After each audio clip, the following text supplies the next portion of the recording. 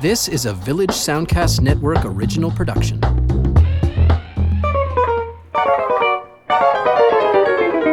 Welcome to Lends Me Your Ears. I'm Stephen Cook, arts reporter for the Chronicle Herald here in Halifax. I'm Karsten Knox, a blogger at Flaw in the Iris at halifaxbloggers.ca, and the movie guru at CTV Morning Live. This is a movie podcast where we look at some current films and then examine some older titles that might be tangentially related, and hopefully you'll learn something about some films you might not have seen before.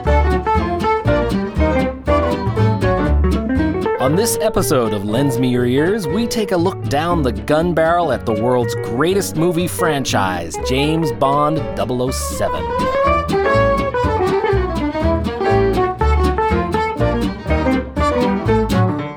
James Bond 007 is back in Spectre. Very exciting to have Daniel Craig reprise the role for the fourth time. I don't know if it's going to be the last time or not. It'd be nice to think we'll get one more film out of him. I think he's contracted to do one more. But yeah, Spectre is, of course, a nod to the classic James Bond, and maybe for the first time in such a big way since this reboot began. Of course, we had some nods to it in the last film, in Skyfall, especially with the Aston Martin making its appearance towards the end of the film. And but here they just dive full on into James Bond geek Loveland with a film that's being both praised and criticized for its unending homages to the great Bond films and stories of yore, both the books and the movies. And I got to say, I watched it with my full-on 12-year-old Bond fan hat on. I have to say, I kind of put my critical feelings aside while I was watching it, and I think I really do need to see this film again a second time with maybe with the blinders off, and really take a look at the structure of the film and some of the storyline inconsistencies and so on. But as someone who's been watching these films since the mid '70s, I got to say it kind of hit all the pleasure points for me as far as these movies go.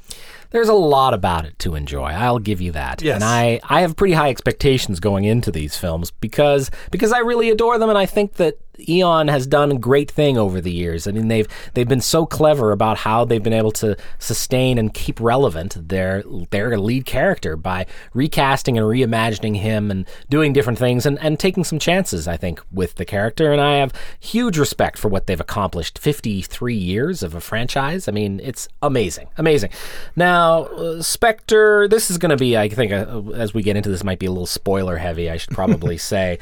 But the one thing about it, I think the thing that bothered me the most, and I'll just get it out of the way, and it's something that the Craig Bonds, the Daniel Craig Bonds, the last four, have really tried to get into, is this personal side of him. They've tried to humanize him in a way, and I liked it at the beginning. I liked Casino Royale because the psychology of why he was sort of embittered was explored in that film, and why he was so contemptuous of women. Yes. All of that, I think, and I really understood it, and I liked the way they did that. But then every film, they sort of double down to try to somehow connect it to some personal aspect of his past or his character, and I just don't really think that it needs that. I think that Bond's personal connection with the villain in this piece, who is, in fact, I don't think it's a spoiler for anyone at this point who's interested in Bond films. It is Blofeld, is the villain, and they totally do a Cumberbatch's con deal where they try to hide his Yes. his identity, but it's so clear. It just doesn't make any sense why they would bother, because anyone who's a real dyed-in-the-wool Bond fan will be able to tell. Yeah, and he's anyone the head of Spectre, for crying out loud. yeah, and anyone who isn't won't care. But yeah, the fact they try to set up this personal connection between Bond and Blofeld that is just kind of ridiculous. It doesn't bring anything that's good to the film. So that really bothers me. I just feel like one of Bond's greatest characteristics is his mystique, and I think that if we get too deep into his personal life, he loses that. And I think the thing I also like about him is that he's motivated by duty to Queen and Country, and he is his job, and I feel that it excuses his ruthlessness, and it explains it, and I just feel a little bit like this need to connect his character to some sort of personal, his foster brother. It just feels kind of trite, and it makes Blofeld feel less of a threat and less of a megalomaniac. It kind of feels like he's motivated by spite, which I don't know, just makes him seem less impressive. So yeah, these are the problems I have. Granted, I still really had a pretty good time at the film, and I think a lot of what they try to do to try to expand it after Skyfall is like, okay, time for a bigger budget, more fun, more playful Bond, and they've definitely delivered in that regard. The opening sequence in Mexico City is one of the greatest pre-credit sequences in a Bond film, I think, that I can remember. That tracking shot is just jaw-dropping. I think I got so excited by that opening sequence in Mexico City. I just kind of like was just set up for the film, and I just kind of let the ride carry me through. And it did bother me a little bit that Underhagen or whatever Blofeld's pseudonym is, that he's kind of motivated by these weird jealousy and daddy issues. It does make him seem like a little bit less of what we know Blofeld to be, as a kind of a crazy genius megalomaniac, as opposed to kind of a spiteful stepbrother. Turned into a Cinderella story. But I don't know. I like watching Christoph Waltz chew the scenery, so I kind of elided over a lot of that stuff. Sure. It just, if it maybe had been a lesser actor, it would have bothered me a little bit more, I guess. But it felt like Daniel Craig in a Roger Moore era Bond film in some ways. And I've got no problem with that at all. Like Man with the Golden Gun, where not everything lines up exactly. Yes. It's of course Spectre was an ongoing thing in the books and then into the early movies. So it'd be interesting to see if they can carry that forward at all. I hope they do. I mean, they left a couple of key characters still alive, at least. Yes. So there's always the potential of that, and I like that it's open-ended, which I appreciate. And I also like that it's a beautiful-looking film. They got Hoyte van Hoytema to do the director of photography on this. He did Interstellar and Her, so he has a very great sense of mood and lighting. And just the opening act, there's a shot where we follow Monica Bellucci out of her palatial home into her garden while these two hitmen are following her out. And I just love that scene. I just think it's gorgeous. And it was wonderful to see Monica Bellucci as well for a lot of reasons. Not only is the fact that she's just a terrific presence on screen. I sort of wish we could see a bit more of her. She's there and then she's gone, and she doesn't die, which is actually kind of that's a positive thing for women in Bond movies. But we don't see much of her after just a couple of scenes, which seems like a little bit of a waste. This is a movie I feel that has it's front loaded with the good parts. I feel that after about halfway through, it starts to flag, and I think part of the problem is that the sort of leading lady is a lot less interesting than she needed to be. I sort of feel like although she's got a great sort of smoky look, Léa Seydoux, it doesn't have a lot of chemistry with Daniel Craig. There are other things about it that kind of bug me. I feel like the location cinematography is gorgeous, but Sam Mendes is more interested in highlighting the locations than having a genuine sense of action. Like the car chase, which had the incredible supercars traveling at high speeds through Rome, looks great, but it's actually not that exciting of a car chase. And it ends with Bond doing this crazy stunt that's mostly off camera. Where he ejects. Yeah, and I'm just sort of like, okay, that's fine. But then on the positive side, I really like the fact they had a almost silent henchman.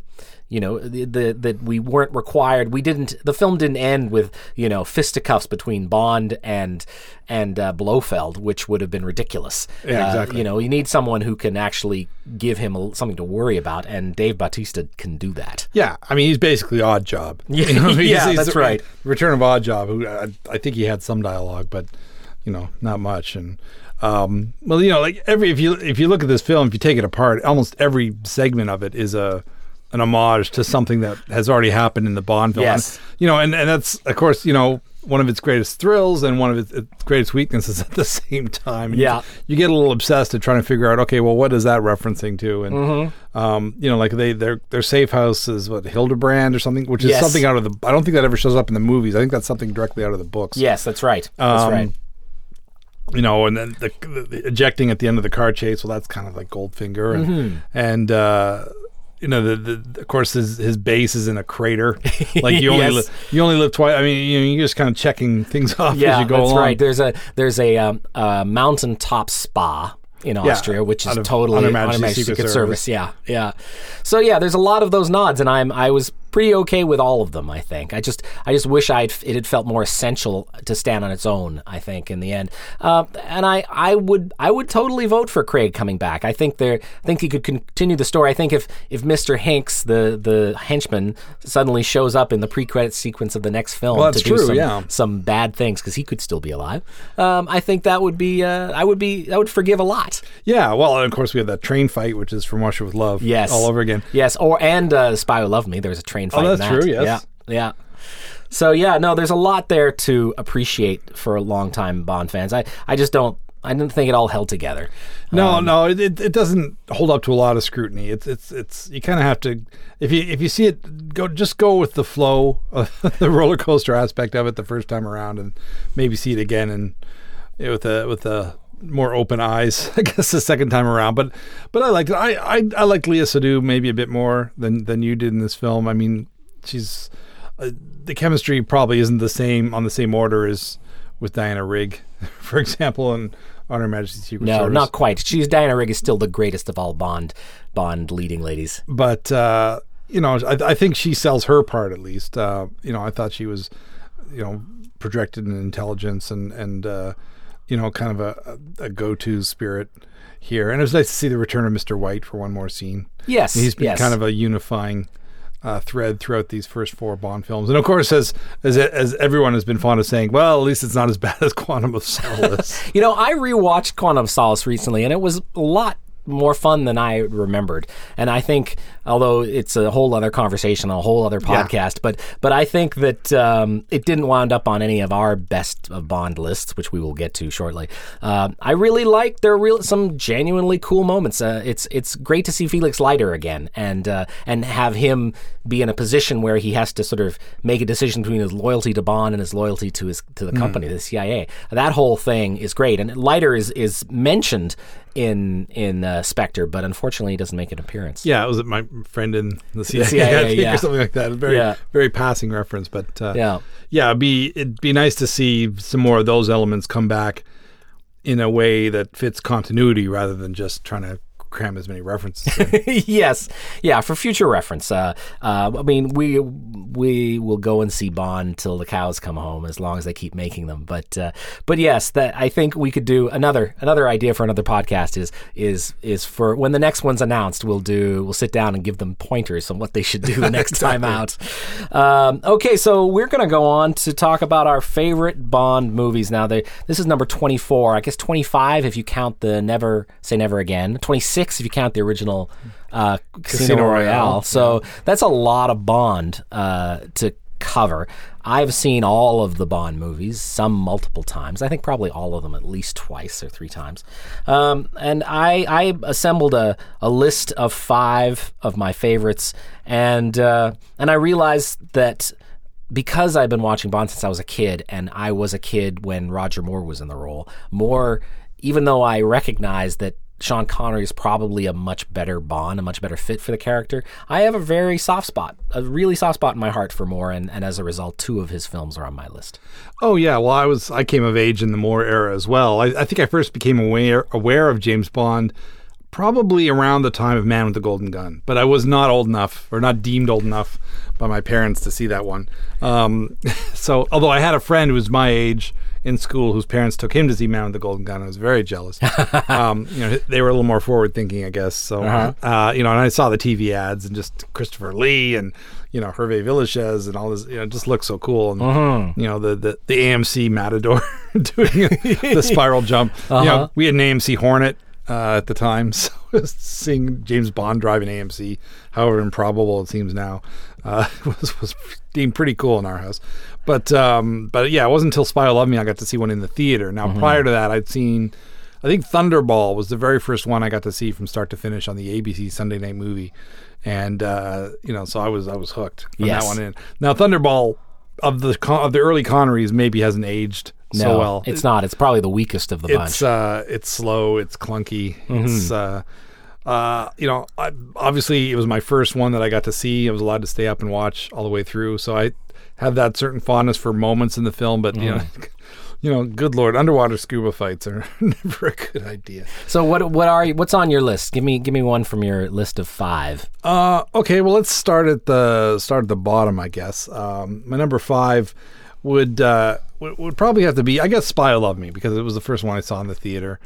And, I had the Corgi replica of the Lotus Esprit that shot missiles out the back. And unfortunately, I took it in the bathtub and the springs seized up. And, I had to take it back to the store because it was a submarine in the movie. I know, totally. But, there was nothing on the packaging saying don't immerse this in water. You could, you press a button and the thing would spring up and the fins would pop up. Yeah, the fins would pop out and it would turn into a submarine. I had that one too. I should have just left the darn thing in the box, but what did I know? Yeah. But that was, again, first one in the theater, big, and that's a good one to see. Like, it was, I think after the cheapness of Man with the Golden Gun, which really does look like a pretty cheap film compared to the ones that came before it. It wasn't even widescreen, really. It was wasn't shot in Panavision, so it just looked bad. Yes. And it faded and weird and low budget sets and everything. So they decided to really go big. If we're going to save this franchise, we're going to go big. We're going to have a strong female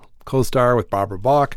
And, the submarine base was like the biggest set at Pinewood. I think they had to build a whole new soundstage. Yeah, that's right. For that. And, it was just impressive from start to finish. Plus it was sexy. I think I liked the theme song, the Carly Simon song at the time. Yeah, it's great. It's a classic 70s song, even separate from the films. But in terms of Bond songs, it's one of the best. Yeah, and nobody does it better. And it's got a great villain too. Yes. The whole idea of this then they kind of stole that idea from another movie where instead of capturing ships, they're capturing spaceships. I think in You Only Live Twice. Yeah, it's very similar to You Only Live Twice. There's a lot of recycling throughout the whole series. Yes. But I just liked every aspect of it, and the sea base and and there was a sexiness of it, which is probably why I wasn't allowed to see Man with the Golden Gun initially.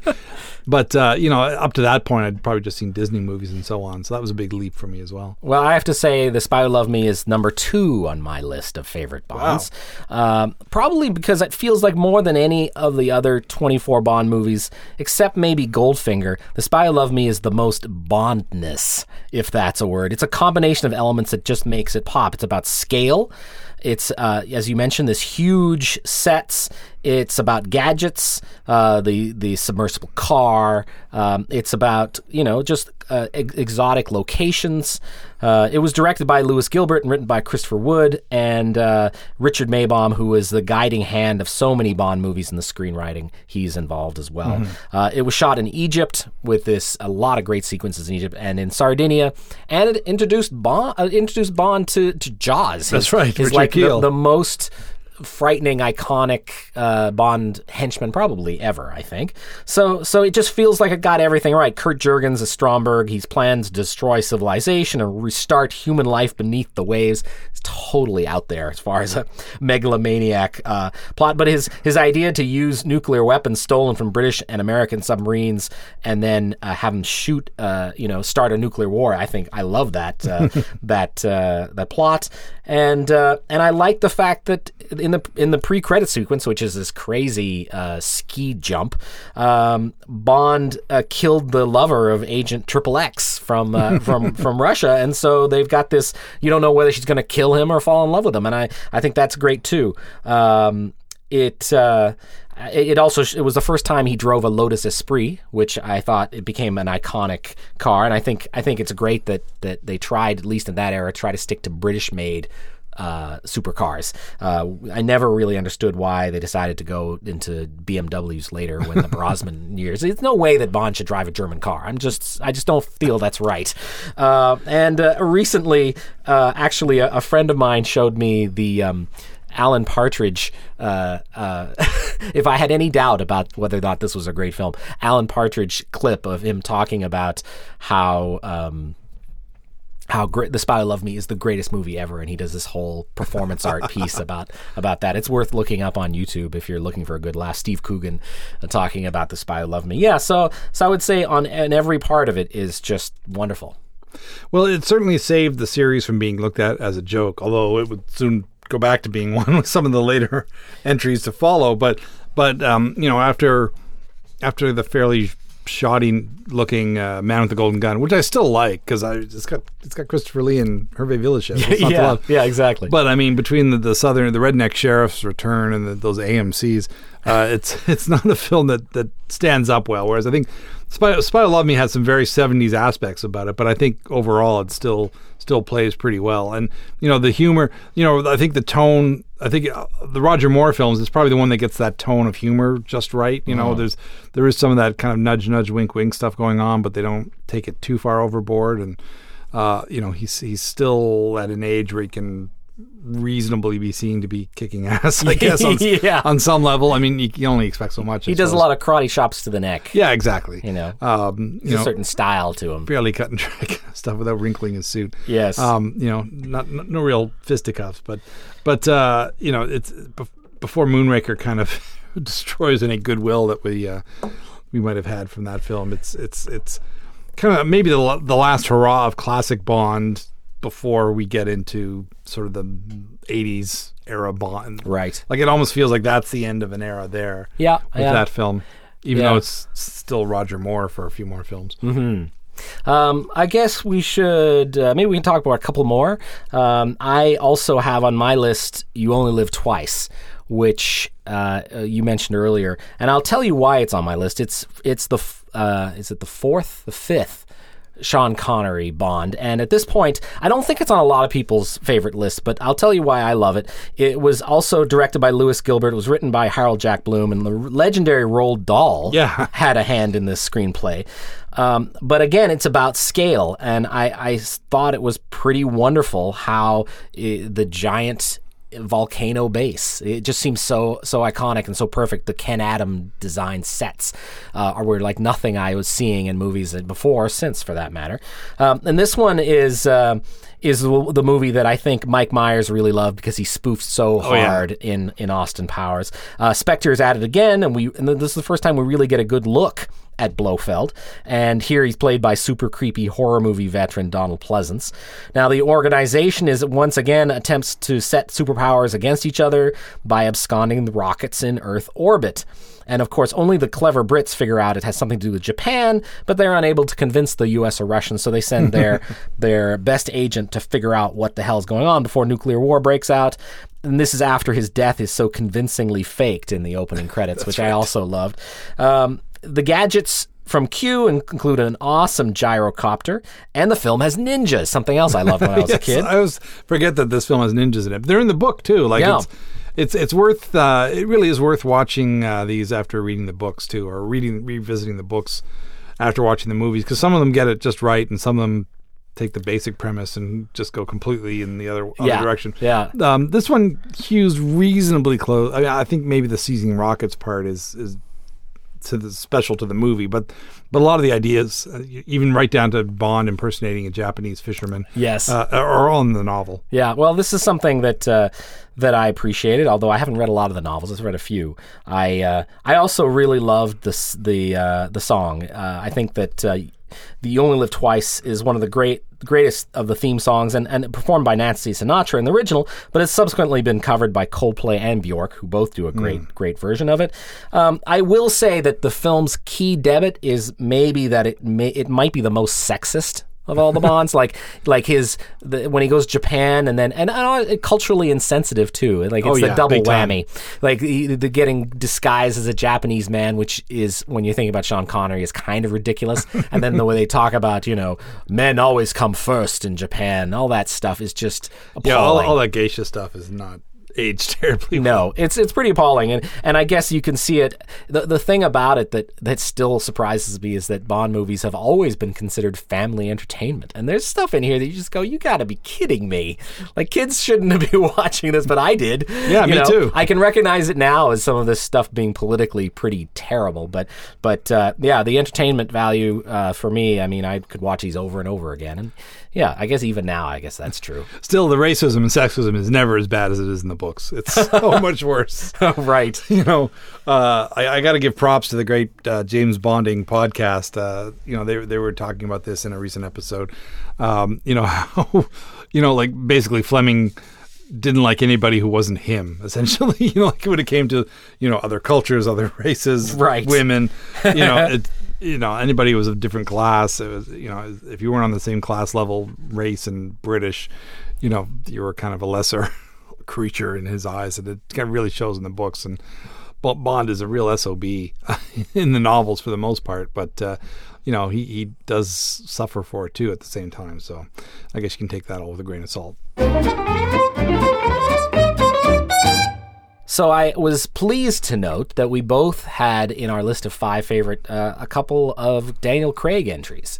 Well, I but feel he different kind ones. of I feel he's got to be in there, because I mean, it's as far as like the whole notion of I mean, the word reboot gets tossed around so much, but this really is a pretty substantial revitalization of a franchise in a way that hasn't really been done in films to this degree. To you know, kind of just completely wipe the slate clean and go back to the start. I mean, I'm trying to imagine like this happening with like a remake of Die Hard, you know, 10 years down the road or something. But it could happen. I mean, there's no reason, you know, now that Bond has done it, you know, anything is fair game. But it really was revolutionary to just, you know, start with Casino Royale, hew fairly close to the Fleming novel or as much as you could, and still seem current day.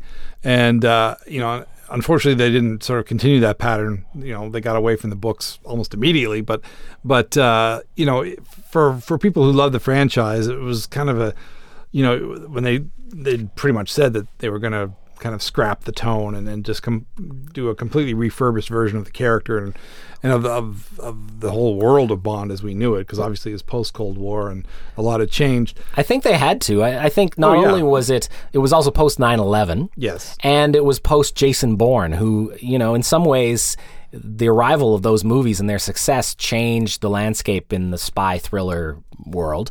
We had all the Pierce Brosnan films, which were successful in their own way, and I enjoyed them in their own way as well. Interestingly, neither of us chose any of them for our list of the best 5.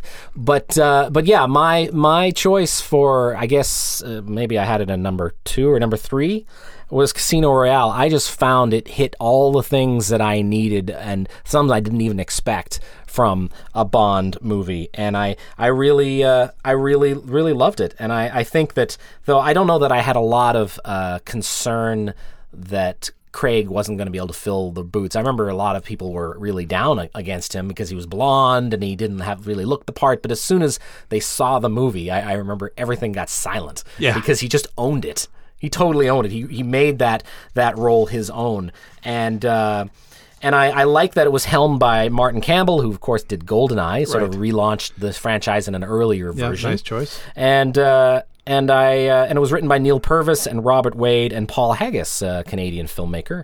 And it just brings him back to the beginning in that opening segment, pre-credit segment, where he's only just qualified for his 00 status, and there's 2 black and white sort of intercut segments of Bond surprising a traitor in Prague in an office, and he was supposed to finish, and then we cut to this brutal fight in a bathroom where he basically kills a guy with his bare hands, and it is about as violent as anything I've ever seen in a Bond movie, and it really establishes this new era. And I happen to like the Chris Cornell song, You Know My Name, by the way. I know a lot of people don't, but I really like it.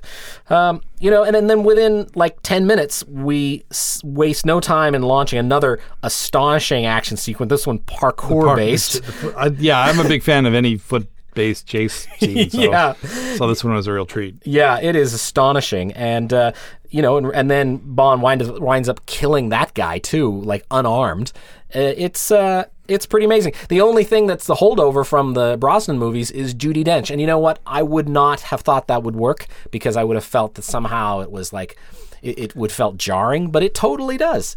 Dench is just such a great character, and her being carried from the Brosnan to the Craig films actually somehow is the one thread that it needed to connect it to the overall franchise. Yeah, it's funny. No one would have complained if she hadn't have played M. I mean, just because it was supposed to be just such a radical reinvention of the whole, the whole universe of Bond. But it really was. It gave you a comfortable feeling seeing her back in the role, and she was so great in it before. And then of course that really played into the emotional resonance of what happens in Skyfall 2 films later. That was, most of the decisions they made about this franchise have been really smart since the change of regime. Barbara Broccoli taking over from her dad and so on. Yes. That really stood out as a smart move. It's like, okay, they really know what they're doing. They know that it's not, they're not spitting on the old Bond, as it were, that there was a certain reverence for what went before, but, a realization that it's time to move on and give this character a kick in the pants. Yeah, yet they still have a moment where he drives the old Aston Martin for about a minute, and then he drives a new Aston Martin also about a minute before it gets wrecked. I love that they go to Montenegro, of all places, to play a high-stakes poker game, because I guess Baccarat is way too 20th century, against Le Chiffre, who is the super creepy Mads Mikkelsen. He's a great villain. Who then they're hoping to bankrupt this international terrorist organization. And I also loved Eva Green as Vesper Lynd, who is very much Bond's intellectual equal, and I love their banter. I think it's just great. Not only that, but she's incredibly sexy and appealing. And Craig is everything he needs to be. He's grim, he's athletic, and maybe the best actor to essay Bond just in terms of showing complex layers, as well as kind of an impudence in this first film, and with his relentless determination to do the job that's required. And when he quips, he's cold and he's lacerating, but he's not really jokey. I think Casino Royale is closest in tone to From Russia with Love, On Her Majesty's Secret Service, and also one of my favorites, For Your Eyes Only. And I think that's great company. And I think that the fact that Vesper's final fate explains Bond's psychological reasons for his distrust of women, and I think that makes it a more emotional character while still being recognizably 007. And that final where he wearing the 3-piece suit and he's got the machine gun and he gets to say the famous line, it's just perfect. Yeah, I really feel like I need to revisit this and Quantum of Solace in close order. The whole idea that one immediately follows out of the other, which is pretty unusual. Yeah, for sure. For the Bond films. I think Diamonds Are Forever kind of does it, sort of, but not to the same degree, whereas one picks up minutes after the first Bond film ended. That's completely new. And although, of course, as we talked about earlier, Quantum of Solace has been pretty much maligned. There's some ripples from Casino Royale that carry through that improve it upon repeat viewing. So I'm willing to give Quantum of Solace. I just bought a certain multinational department store chain had these super cheap Bond Blu-rays. So I finally own a copy of Quantum of Solace now. So, for a very low price that made it worthwhile. So now, at some point I'm going to have to rewatch it. I bought the darn thing. So Skyfall though is on your list of the best. And I'd like to hear why you chose it for your Craig entry. Yeah, it was tough. Like I knew I had to have a Craig film on there. I never had a problem with him. As soon as they announced him for James Bond, I was thrilled. I'd liked him in a number of films. Layer Cake, the kind of British gangster film, was one especially that I was fond of. He's terrific in that. So, I had no issues with him being Bond at all. He seemed like a really good choice. I mean, years ago I was kind of hoping Clive Owen might have been taken over the role. And once I saw Owen in Croupier, where he wore the tuxedo, I'm like, oh man, people must be thinking about him for Bond. He looks the part. Yeah, but anyway, sorry, it's continue. just a timing thing. Yeah, but I thought Skyfall, especially coming out of Quantum of Solace, I thought they really got the series back on its feet. I thought that Craig gives a great performance. There's some extra layers there that weren't necessarily, that there's a little more emotional resonance to him there. Because in Casino Royale, of course, isn't until towards the end that you get that sort of deeper emotional core of him coming to the surface. So there's a lot more of that in Skyfall. He's a lot more of a raw nerve in that film, and all the interplay between him and M, I thought was really touching. And having Albert Finney show up as the caretaker at his home in Scotland, I just thought was a really great touch.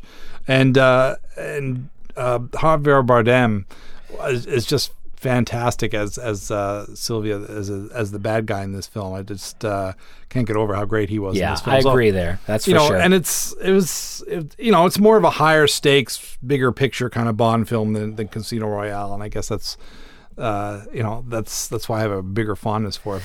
But I mean, it's the difference between them is pretty marginal for me. But Skyfall just has certain elements that push it over the top for me. Yeah, that's totally fair. I liked Skyfall a lot, but I was also critical of the thing that I was critical of Spectre, which is that the personal connection. I didn't feel like we needed to go back to his homestead at the end. I was like, it's too much information for me. It doesn't need to go there. He's not Bruce Wayne. We don't need to know the orphan story. But I do agree that Bardem is great, and I really enjoyed that they kind of borrowed the structure from The Dark Knight. Yes, well, that's the feeling of this chaotic figure, this villain who is sort of omnipotent and who allows himself to be captured mid-film just so that they can have this face-off, and then it's all part of his dastardly plan to actually get what he wants, which I while I was watching it, I still recognized the connection there, but I still thought they did it so well that I was just like, oh, sure that he would have planned that train to crash down into the tunnels. Yeah, of course he could have done that.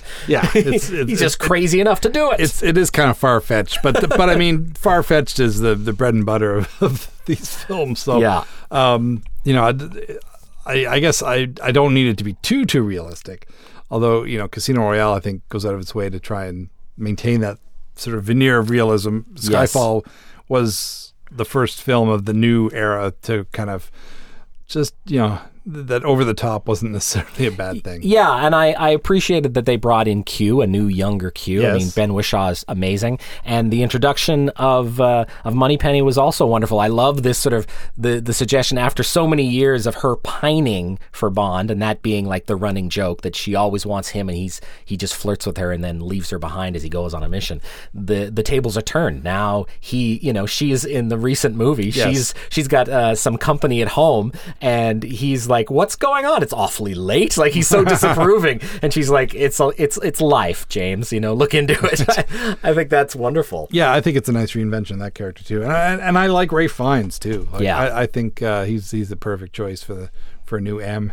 And just the fact that we got him back in the wood paneled office, even though it's only temporary, I guess. But who knows what we'll see in the next film. But it's hopefully he'll ride this out for a little while. So, Stephen, you have on your list another Roger Moore film, Live and Let Die. Why did this one fall on your list? This is probably it's my favorite Roger Moore film, and of the batch. And I like the film. It's because of its goofy 70s nature. I like the fact that it's partially a blaxploitation film. This seems so strange to me that they would try to do that. Which seems so odd to me now. It's I like the fact that he's in America for a good chunk of it, which doesn't happen often. The Man with the Golden Gun is kind of a kung fu movie in some ways. It's like they were almost trying to mix up the Bond genre with other genres that were popular at the time. Yeah, it's got elements of Enter the Dragon in that one. Yeah. I love the theme song. It's just got a lot of. I mean, it's a very campy movie. Make no mistake, and maybe that's my, that I like the rock serious Bond, but I also like the campy Bond, and this is like the best example of that for me. I like Yaphet Kotto an awful lot. I liked all the voodoo elements. Jeffrey Holder is fantastic. He's great. Though I grew up with him as that 7-Up pitchman. Yeah, of course. And it's funny because I sort of think of that when I see him sometimes. Yeah, crisp and clean and no caffeine. But that's right. The Angola. But Yeah, I don't know. And again, it was one that I saw at an early age. Yes. You know, like It makes a big difference. Yeah, that helps because because I didn't get what they were trying to do. I'd never seen Shaft Right. or anything at that Right. point. So I just thought it was cool that James Bond was in New York and stuff like that. I mean, he goes to Vegas and Diamonds Are Forever, and Goldfinger has Fort Knox ostensibly. Right. I don't know how much that was filmed in the States. It's like when he's at the Fontainebleau in Miami Beach, but it's all back projection. Right, sure. On a UK soundstage. Yeah. But Live and Let Die just has a great score and the McCartney theme song. Yeah, it is pretty wonderful. And it was one of the ones that, I had a lot of build up before I saw it, just because I knew the song.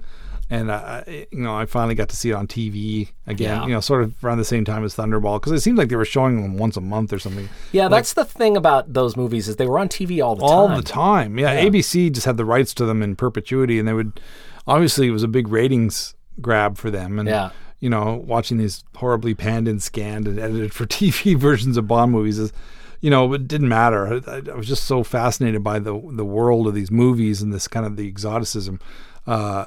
Just made me want to be a world traveler. Yeah, and, sure, that's part of it too. I think the exoticism of going all over the place was part of the appeal of the film. Oh, for sure. I mean, Live and Let Die. Locations. We get New York, we get New Orleans, we get the Caribbean. Yeah.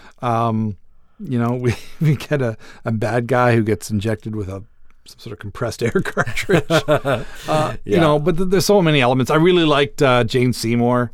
Yes. As Solitaire. Yes. She was fabulous and very alluring. And I think it was Gloria Hendry who plays the female CIA agent that he kind of teamed up with. So it's maybe the whole is less than the sum of its parts, but it's just a lot of fun. And Roger Moore is kind of just still exploring the character. I mean, from what I gather, I've only seen a little bit of the Saint, but that's basically where he was coming from. Was from playing that's right.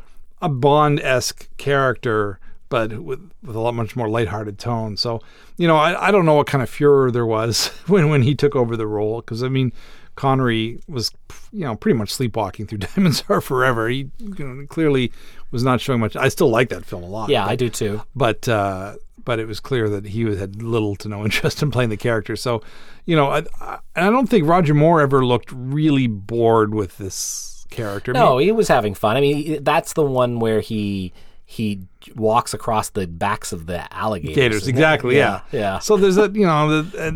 There's that, and the great boat chase. I mean, when you're a kid, that stuff is all really fascinating. Yeah, one of the greatest boat jumps or something in the Guinness Book of World Records, I think, in that film. Yeah, I have a lot of soft spot for the film. It didn't make my list, but I can understand why you're. I can understand why you love it. I have a small side anecdote about Jane Seymour. When I was living in the UK and I've dined out on this story for quite a while. By the way, I'll admit that much. There was a day where celebrities got behind the counters of boutiques in Covent Gardens in the UK, and so I went down there because ostensibly to sort of see some of the people I'd seen on TV and movies and what have you. And I remember walking up to a sort of a beauty store or something, and or makeup and store, and there were two guys standing outside a plate glass window, slack-jawed, and I was like, "What is going on? What are they looking at?" And so I looked inside, and it was Jane Seymour, who was working behind the counter. Wow. And I stood there for a second, and I had the same slack-jaw look because she was so beautiful. I just couldn't believe it. It was Jane Seymour. Wow. And she looked out at us and she waved, and the three of us were like, we waved back. It was just one of those moments. I was like, wow, that's what a movie star looks like.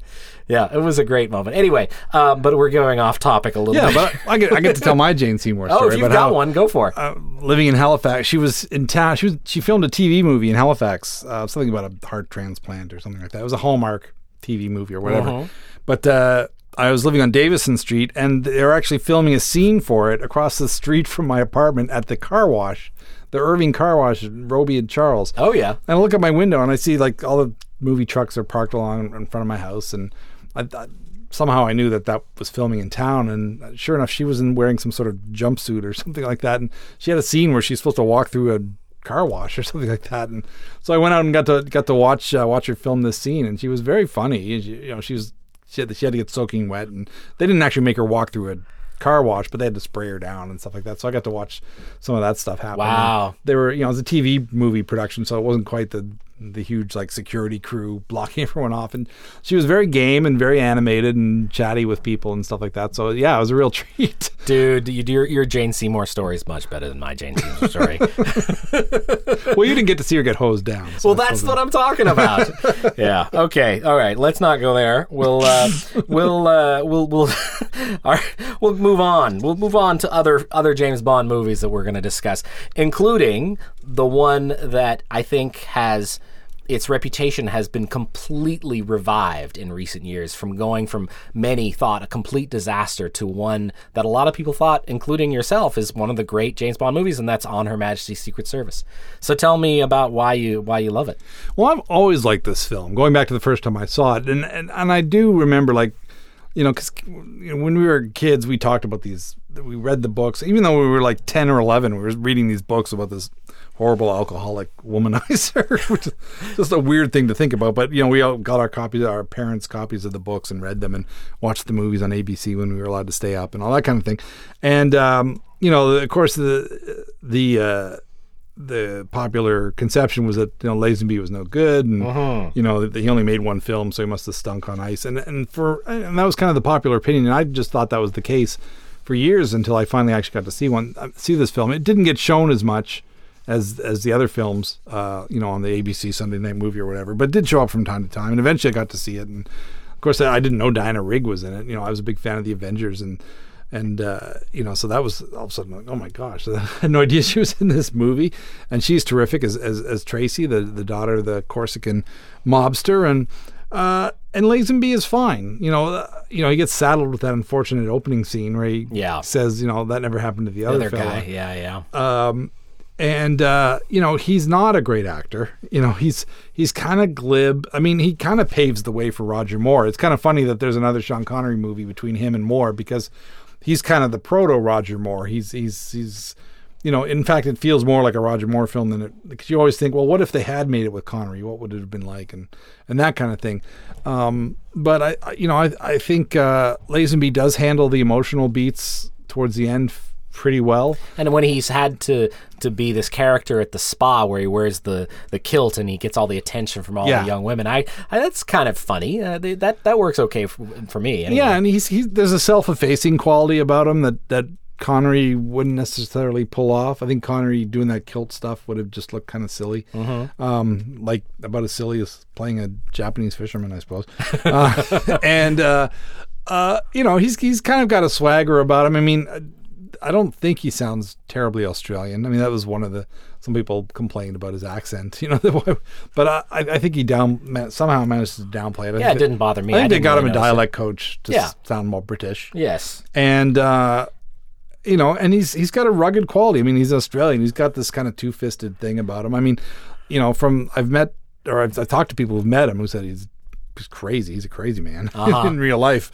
And I think I saw a later film. I mean, there aren't that many films that he's in afterwards, but there's that one, The Man from Hong Kong. It's kind of a martial arts film that's partially set in Sydney, and he does this fight scene where he gets set on fire, and it's him. He actually gets set on fire. So, he's clearly like a rugged physical guy, and whereas Connery was probably trying to back off from doing that rugged physical stuff. So he's certainly believable in those moments. And, the film itself is so well crafted. I mean, the editing is kind of revolutionary, and the chase scenes and that bobsled chase and the fight scenes. It was ahead of its time in the way it was made, and the look of it compared to other sort of suspense and action films. It was made in such a way that kind of set the tone for action films for years to come. So, in a way, it's kind of a forward-thinking film at the same time that it's kind of this throwback. And the other nice thing about it is it's pretty faithful to the book. Which is always a big thing for me. Like, for most people, they're not going to bother reading the Fleming novels, and whether or not it's faithful or not doesn't make a bit of difference, I suppose. But I really like that it hews to the Fleming story fairly well, which is always a big thing for me, and it does it about as well as any of the early films. Yeah, I hear what you're saying, and I like the film a lot. It probably could have fit on a longer list, maybe a top 10 Bond films.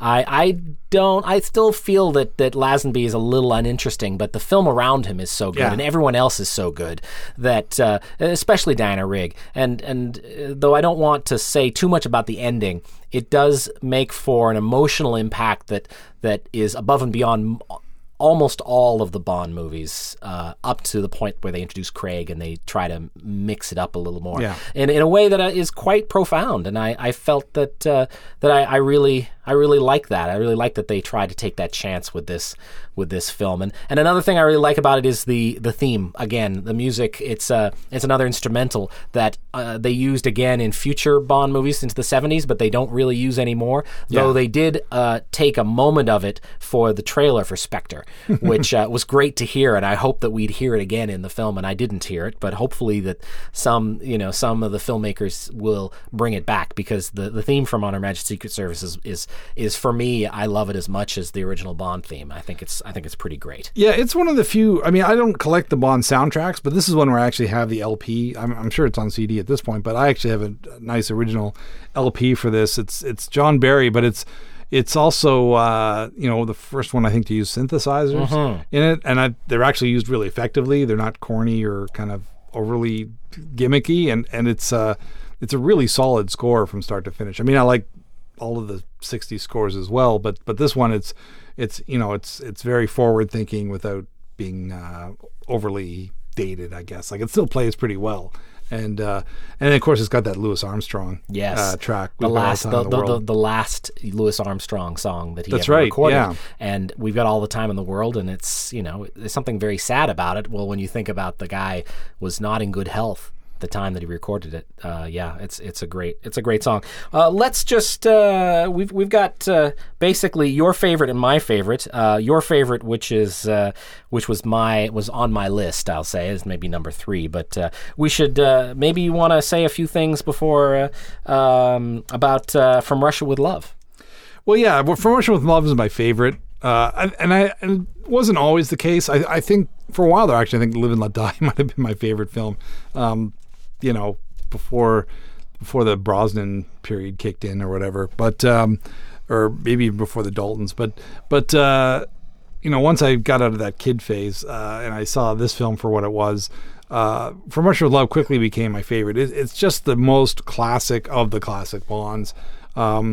It follows the novel pretty much to the letter. There aren't a lot of gadgets in it. I think there's a trick briefcase that was later turned into one of the first Bond toys, I think. You get like the toy briefcase that has, you can hide money in it. It's got a knife that pops out. It's like, like kids should have. Yeah. Right. Right. It just seems like the classiest, most kind of European wood paneled. It just has that old world flavor about it, Yeah. It's odd that it's a Bond, because the Bond film is all about this kind of, the series, most of the films are about this kind of modernity, about moving forward and being groundbreaking, going into space and satellites and, death rays and all that kind of thing. And this film is it's good old fashioned espionage, really. Yeah, it's like, it's him actually being a spy as opposed to just, infiltrating bases and things, as we see later on. And, I like that it has actual espionage in it. And, I like Daniela Bianchi, is probably my favorite, most beautiful of the Bond women, in my opinion. Not much of an actress, but she looked great. I mean, she's entirely dubbed by somebody else in this film. But, and I just like the ruggedness of it. I think it's Connery's best work as kind of the two-fisted James Bond. He's the most believable. He hasn't got tired of playing the role yet. I mean, it's only the second film, but Robert Shaw is just fantastic. Yeah, as the villain. As villain, as Red. He's just Red Grant. Yeah, he's just otherworldly. The platinum blonde hair really does something. Yeah, exactly. Yeah, and Lottie Lenya is great as well as the villainess from Spectre. So it just has that really rich feel for me. I totally agree. It's on my list because I feel like it's the first one that got everything right. Yeah. Like the Dr. No was the dry run, but From Russia with Love, they just kind of set, this is the template for Bond. And you can't say enough about Connery. He played the character who was ruthless enough to kill in cold blood and then make a joke about it. And it just provided the right blend of physicality and wit. He was so charming. He really could do everything, and that's what I really liked about the film. It's got the charisma of Bond. It establishes the world of James Bond a little bit better than Dr. No did. And the Secret Service. I love the Turkish locations.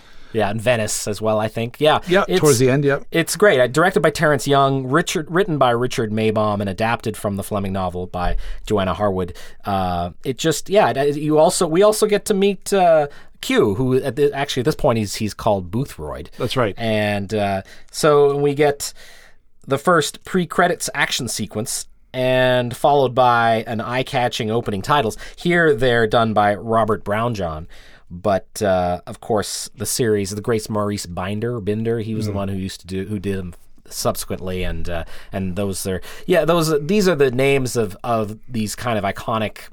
All these great talents put these films together, and they are all sort of top of their game. And certainly, From Russia with Love is a great example of the skill that went into the making these films and made them, basically classics in spy entertainment.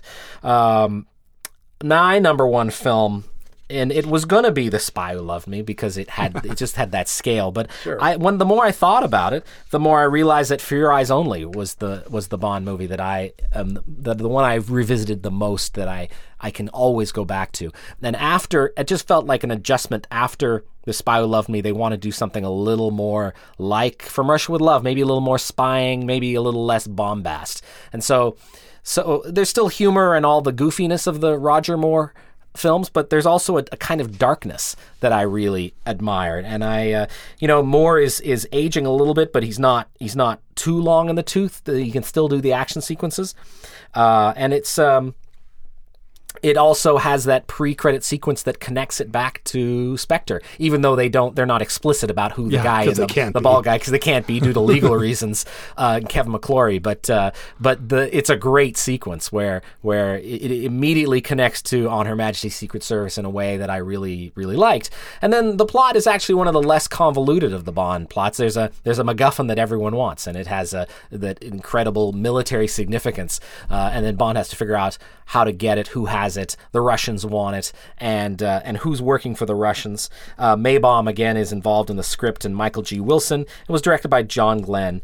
And there's also wonderful locations in Greece, and I can't say enough about the French thespian Carole Bouquet, who plays the Electra, the inspired Greek woman who wants revenge for the death of her parents. And there's that great line from M. You were meant to question Gonzalez, not let Miss Havelock perforate him when she gets him with the crossbow. I just felt like there was a lot of great moments, and I think she's the best female lead since Diana Rigg. And I really liked the way it ended too, on the top of a monastery, even though some of the interior shots are clearly done in studio, and the matching is not all that great. There's also stuff in the movie where they never really explain. At one point, they leave a scuba gear at the bottom of this submerged temple, and they never really explain why they do that. But boy, does it turn out to be a good move later on. And then there's the finale where Maggie and Dennis Thatcher get on the phone with him, and that's just unexcusable. That's just terrible. That's like Moonraker level cheese. But I think overall it's just there's great characters. I love Topol as the smuggler, and the villain again is completely silent and totally sinister. And there's a ski chase. So, basically, it just scratches all the things I love about the film. There isn't the Lotus doesn't get involved really. He does drive a Lotus, but it meets a very quick and final end. So they have this sort of Citroën chase, which is kind of funny. So overall, I say that it's a personal choice and maybe not for everybody, but I really have a soft spot for the film. I like the film. It really holds up well. I remember seeing it at the time it came out and being relieved at that okay, this is because it does have elements from some of the books, because prior to that, Octopussy and Moonraker had really nothing to do with the books at all, and well, Spy Who Loved Me didn't really either, I don't think, but then they really went astray with the next two films, and so it was nice to get back to something that was a little more down to earth, a little more straightforward, a bit less jokey, although we did have dumping a Blofeld replica down a chimney, and that Thatcher sting is unforgivable, but the bulk of it is a chance to get something a little grittier, a little dark. I mean, obviously, Moore was unhappy with some of the choices in the film. Apparently, that he thought maybe some of it was too violent for his taste, and right. Sort of led to his, what he says led to his decision to not want to play the character anymore, aside from his age and everything. And doing two more after that. Yeah, but, he still kept going. But this one I thought had a lot of the nice mix of the Moore era plus the grittier Fleming concept of the character, or as close as you could get to it in a Roger Moore film. I love the Corsican mob guys. That any chance to bring those guys back is a happy one for me. Actually, I'd love to see that get reprised in some form in the reboot if they could. But it's even I wasn't that old when I saw it, but at the same time it felt like a nice return to form, I guess, if you will.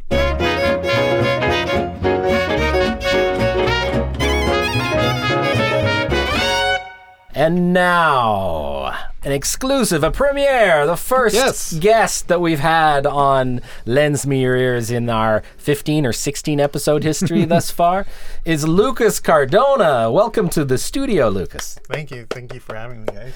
Now, Lucas, you are like us. We're all roughly the same age, but you are some rougher than others. You are a hardcore Bondophile. Is there a name for someone who's a serious Bond fan? I don't know if there is. A Bondiac, something. I don't know. But you're hardcore, and so as a result, you've come to join us to sing the praises of a couple of your favorites, maybe, and maybe not so favorites.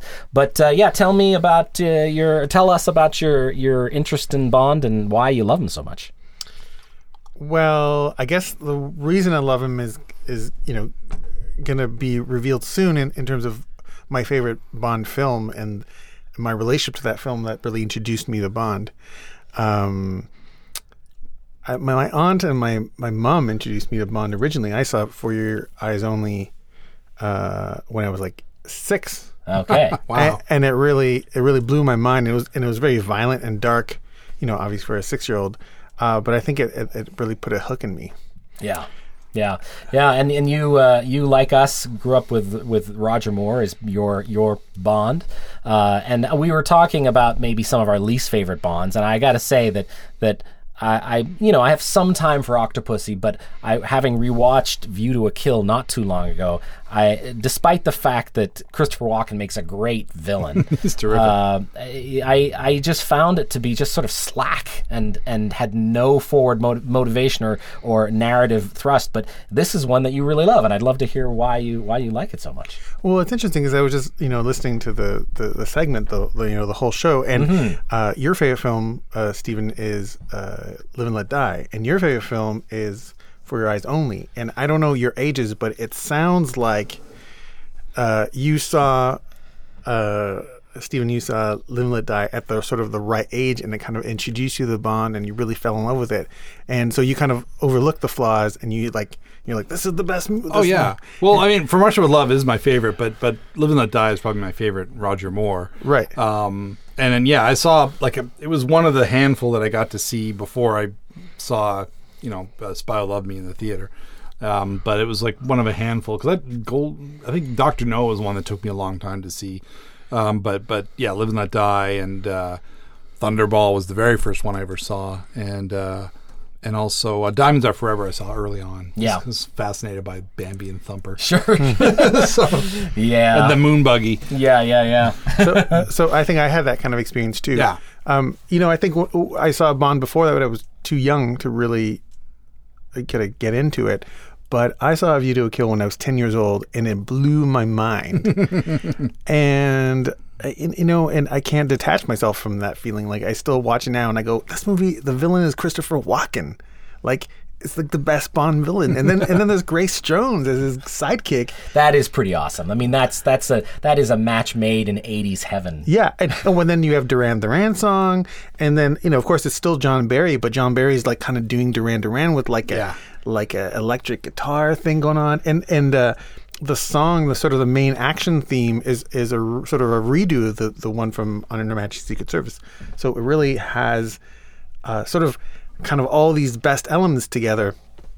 And, as a kid, watching that ski sequence at the beginning and just the sort of the ease and facility of Roger Moore's action. Mm-hmm. He's like, oh, bad guy, that's what I'm going to do. Doop. I'm going to jump off this cliff. Oh, I'm going to... and then he does all these things and blows up the helicopter and ski. There's a snowboarding chase that you've never seen that before, and he skis across the water, blows up the helicopter, and then takes a breath, and then, there's a little hatch that opens up, and there's a submarine that's disguised as an iceberg. and he gets in there, and he's like, he's not even out of breath. Yeah. And then and he's basically like seducing the woman, and she's like, "Oh, Mr. Bond," and he says, "Well, it's 5 days to Alaska," and as a 10-year-old, you like, my mind was blown. And then the Duran Duran song starts, and it's like in your face, and there's laser, and there's girls, and of course it's cheesy, but it's amazing. Yeah. And then the thing starts, and now you're in Paris. And there's like great car chase where the car just cuts in half. It cuts in half, and it cuts in half again, and there's basically just like a piece of a car left, and he's still driving it. What is it, a Renault? I think so. Yeah. And hell of an ad for that car company. Yeah, no kidding. And, it's true that, that I realized at some point that it does drag a little bit, but it's also like a mystery. It's like, well, why do these horses keep winning? It's like, those microchips. And of course, the microchip and the computers is a very like 80s thing going on. Right. Silicon Valley, where it's all happening. Yeah. Very American again. It's an interesting American thing. It's American, and it's kind of a remake of Goldfinger in a way. To a certain degree, for sure. To a certain, this amazing fight on the Golden Gate Bridge. At the end with an air blimp and the blimp. The thing about the blimp is the blimp's not very threatening. I would say that Christopher Walken in his insanity, his psychopath, is pretty scary because he giggles when he shoots people, which I really love about him. Throws him out of the blimp. Yeah, but the blimp itself was a bit, it's a blimp. I mean, I don't know. It's, but the blimp is but the blimp came out of a little. Like a trailer or something. It was like a little building. And it just blew up. It blew up, and then they take off, and then Roger Moore was like, no, don't take Tanya Roberts. She's a Charlie's Angel. And then Matey turns good, and she blows up, and that's really dramatic. And then Roger Moore says, hang on to this the mooring rope of the blimp, and you're like, how is this going to end? And there's like this great fight on the Golden Gate Bridge, and I think, so... we could debate, but like, I'm just telling you, that's what got to me as a 10-year-old, and introduced me to Bond, and it's kind of been sort of the high watermark. Yeah, I can understand. I mean, for all of us, having seen at such a young age, and those powerful images and the music and it all just seemed like a fantasy world I wanted to live in. Of course he's so confident. He can do anything. And his power that he had to just, he killed and make a joke. I mean, there's something about that seemed very primal and kind of cool. I have to confess, it's kind of cool. And some of that's hard to escape. Even now, when I'm so critical of Spectre and its issues, I can't deny that I would still probably go and see it again and again, and still be critical of it, but still enjoy it. It's a really bizarre. The things about these movies that annoy are also the things that that appeal. Well, I watched View to a Kill for the first time since it came out, like recently. Okay. I found a cheap copy of the Blu-ray somewhere, and so, you know what, I'm going to revisit this, and I really enjoyed it. I had fun with it. It was a nice swan song for Roger Moore. Yeah. Grace Jones is fantastic. She just her eyes just kind of burn up the screen, and Walken as a bad guy is kind of inspired because he hadn't really achieved those kind of cowbell levels of notoriety at that point. So it's a pretty inspired bit of casting. Tanya Roberts is one of the weaker points for me. I think she's pretty bad in this, but I mean it's a thankless role as the kind of ingenue parts in these films tend to be. I think Holly Lynn Johnson in For Your Eyes Only. Yeah, and Jill St. John also was back in Diamonds Are Forever, not all that great. Yeah, but I still like her. I don't know, something about watching Jill St. John with a machine gun getting like blasted across the side of an oil rig. But yeah, I mean she's nobody's idea of a great actress either. But for some reason she's got this kind of sassiness about her that I find is kind of missing in, say, Tanya Roberts or Holly Lynn Johnson, but I really liked a lot of the elements. I even like the goofy butterfly, restaurant that they go to in the Eiffel Tower, I guess. Or whatever heck it is. Just one of those weirder concepts they came up with for Bond films, like the whatever the light show at the pyramids is, and Spy Who Loved Me. Spy Who Loved Me. Sure, they always had these weird locations and sort of events happening. There's sort of trends. It's interesting. They in a lot of those movies they try to plug into the trends of the moment, something that made it feel, as you say, made it feel modern, and that isn't always. That may be something that Spectre is missing, is that there isn't a lot in there. I mean, maybe the idea of surveillance state is something that makes it relevant, but it's a bit thin. Now, I would assume that View to a Kill. Would you call that your favorite Bond movie? Yeah, it's definitely my favorite. Yeah. Now, do you have one that's your least favorite? Because we haven't really talked about our least favorite Bonds. Oh my God. I would say those two Pierce Brosnan movies. I can't remember what the names of them are. The World Is Not Enough, or Tomorrow Never Dies. And the thing is, I rewatched them just a few months ago, and I thought, well, maybe with age they get better or something. Yeah. And what a piece of, I can't even talk about. And you didn't mind GoldenEye too much. I seem to recall you liked GoldenEye. No, and I think there was. I was a really big fan also of the Timothy Dalton Bonds, and I felt enough of that and sort of the Cold War spy stuff survived in GoldenEye. And I don't know if I can articulate this, but I think my big problem with those other Pierce Brosnan movies was similar to some of the Tim Burton Batman movies, which is idea of like, well, it's dark and gritty, but it's silly and it just doesn't work, like, and so I say, make it dark and gritty or make it silly. But otherwise what you have dark and gritty that's really hollow. Okay. And that's what it felt like. It was more violent than some of the other things, and there was but also like there was whole sequences of Pierce Brosnan talking to people, and it just feels like dialogue. Like I just mean like just filling time. Yeah, like there are people, they're saying things, and it there's no logic to the conversation. Yeah. I remember really getting my hopes up for Tomorrow Never Dies because Michelle Yeoh was kind of co-billed, like she was going to be, it was going to be like the first time since Spy Who Loved Me where there's going to be a female agent who took prominence in the film, and I found that she was kind of wasted. Really, she didn't get to do any real major, kind of martial arts action scenes like I thought she was going to do. And I mean, there was a few, but there's not a little not bit of it, but not to the extent where she should have had maybe a kind of a showpiece kind of scene. Like, Jonathan Pryce wasn't also a terribly compelling villain, but I didn't mind. It's a good idea, Rupert Murdoch style guy, and he's fun in the role, but his plan is ultimately kind of silly. Yes, yeah. I don't know. I didn't mind those movies as much as you. I enjoyed them, but they are kind of interchangeable, like that one. And then there's the other one with Sophie Marceau is the villain, and that actually I kind of enjoyed that because it was a female bad. Oh, The World Is Not Enough. World Is Not Enough. Yeah, it's better. It's certainly an improvement. Yeah,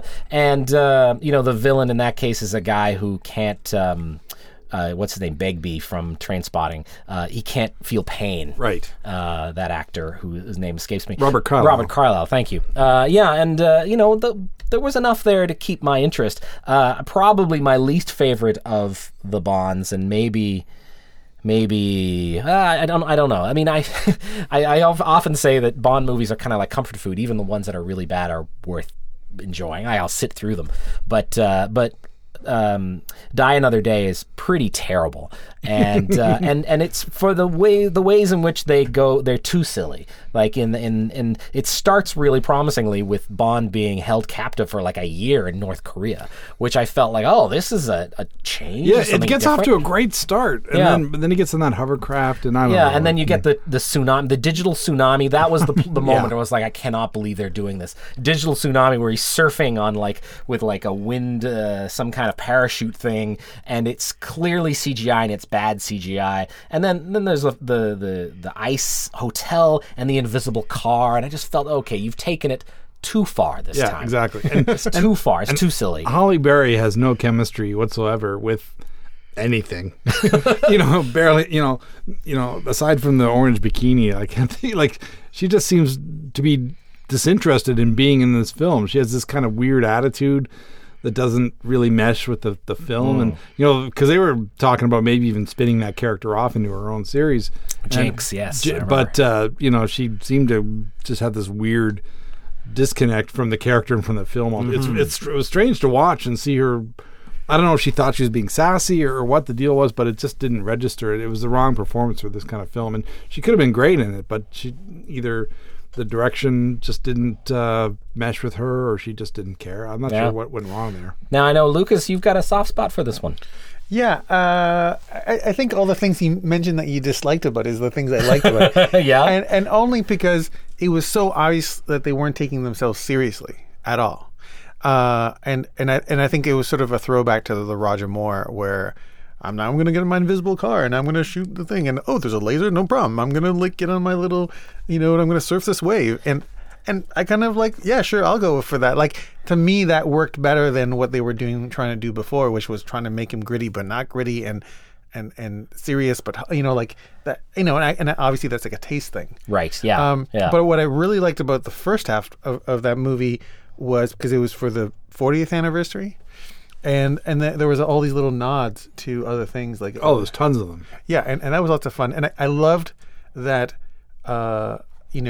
they were in North Korea, and then they were in Cuba. And then, they're tying these things in. I mean, the only thing that I really didn't like about it was the villain. The villain was kind of like this annoying kind of like guy. And then it was like, and it was Diamond Face. Right. No, not that guy. That guy was okay because he kind of reminded me of the old Bond villains. Yeah. I mean, you don't even remember the guy. That's overseas. Yeah. Gustav Graves. Oh, yes, jeez. right. Gustav Graves. Who incidentally played like a young Clint Eastwood in Space Cowboys, which I rewatched recently. But like that kind of thing. Right. Yeah. All right. Wow. Well, that's interesting. I think it's funny how we all have this passion for this franchise and yet have come at from different perspectives. Is there anything we haven't talked about that we should say before we pay our leave to Bond and 007? Maybe the two orphan films, the Casino Royale, the 60s version, and that Rogue Connery film, Never Say Never Again. Yeah. Which I think is a lot of fun. It's weird seeing Rowan Atkinson turn up as some functionary of the British Secret Service. Long before Johnny English.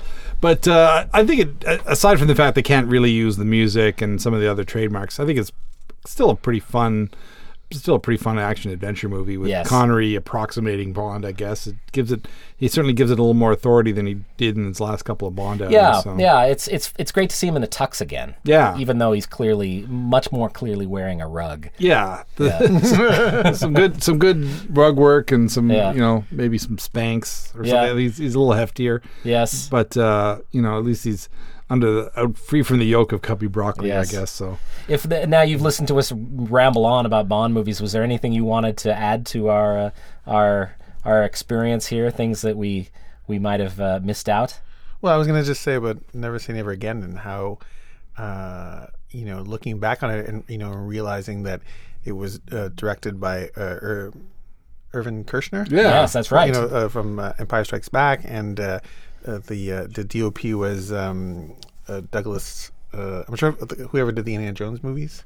So it's sort of like a who's who of stuff, and then you have Kim Basinger and these, and I really did enjoy it.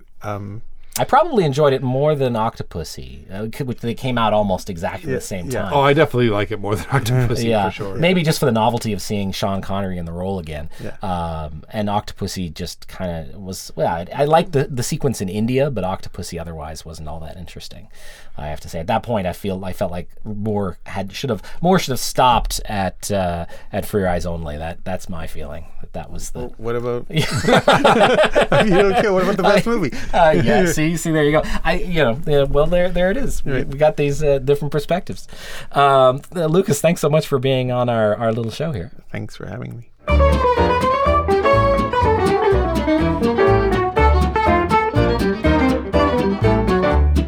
That's our show. Thanks for listening. Hope you enjoyed the show. You can contact us on Twitter at Lends Me Your Ears, all one word, or search for Lends Me Your Ears on Facebook. We're on Stitcher, and you can rate and review us on iTunes, and if you do, we'll give you a shout-out in a future episode. Our email is lendsmeyourEarsPodcast@gmail.com. I'm Karsten Knox, and my Twitter is at Karsten Knox. And I'm Stephen Cook, and my Twitter is at @CH_SCOOKE. Well, that's it. End of the mission briefing. We hope you enjoyed our look at the world of James Bond and 007. I hope you enjoyed this podcast that was for your ears only, and I hope we didn't bore the living daylights out of you. Lends Me Your Ears is hosted by Stephen Cook and Karsten Knox and is produced in Halifax, Nova Scotia at Village Sound for the Village Soundcast Network. Lends Me Your Ears is engineered by Luke Badio and is produced by Dave Anderson and Jason Michael McIsaac. All music courtesy of Gypsophilia. Check out all of their amazing music, tour dates, and so much more at gypsophilia.org. Discover more great shows on the Village Soundcast Network by going to villagesoundcast.com. We can also be found on Twitter at VSoundcast and on Facebook by searching the Village Soundcast Network. Rate and review us on iTunes and you'll get a shout out on an upcoming show. Send feedback to lendsmeyourearspodcast@gmail.com. We'd love to hear from you. Thanks for listening.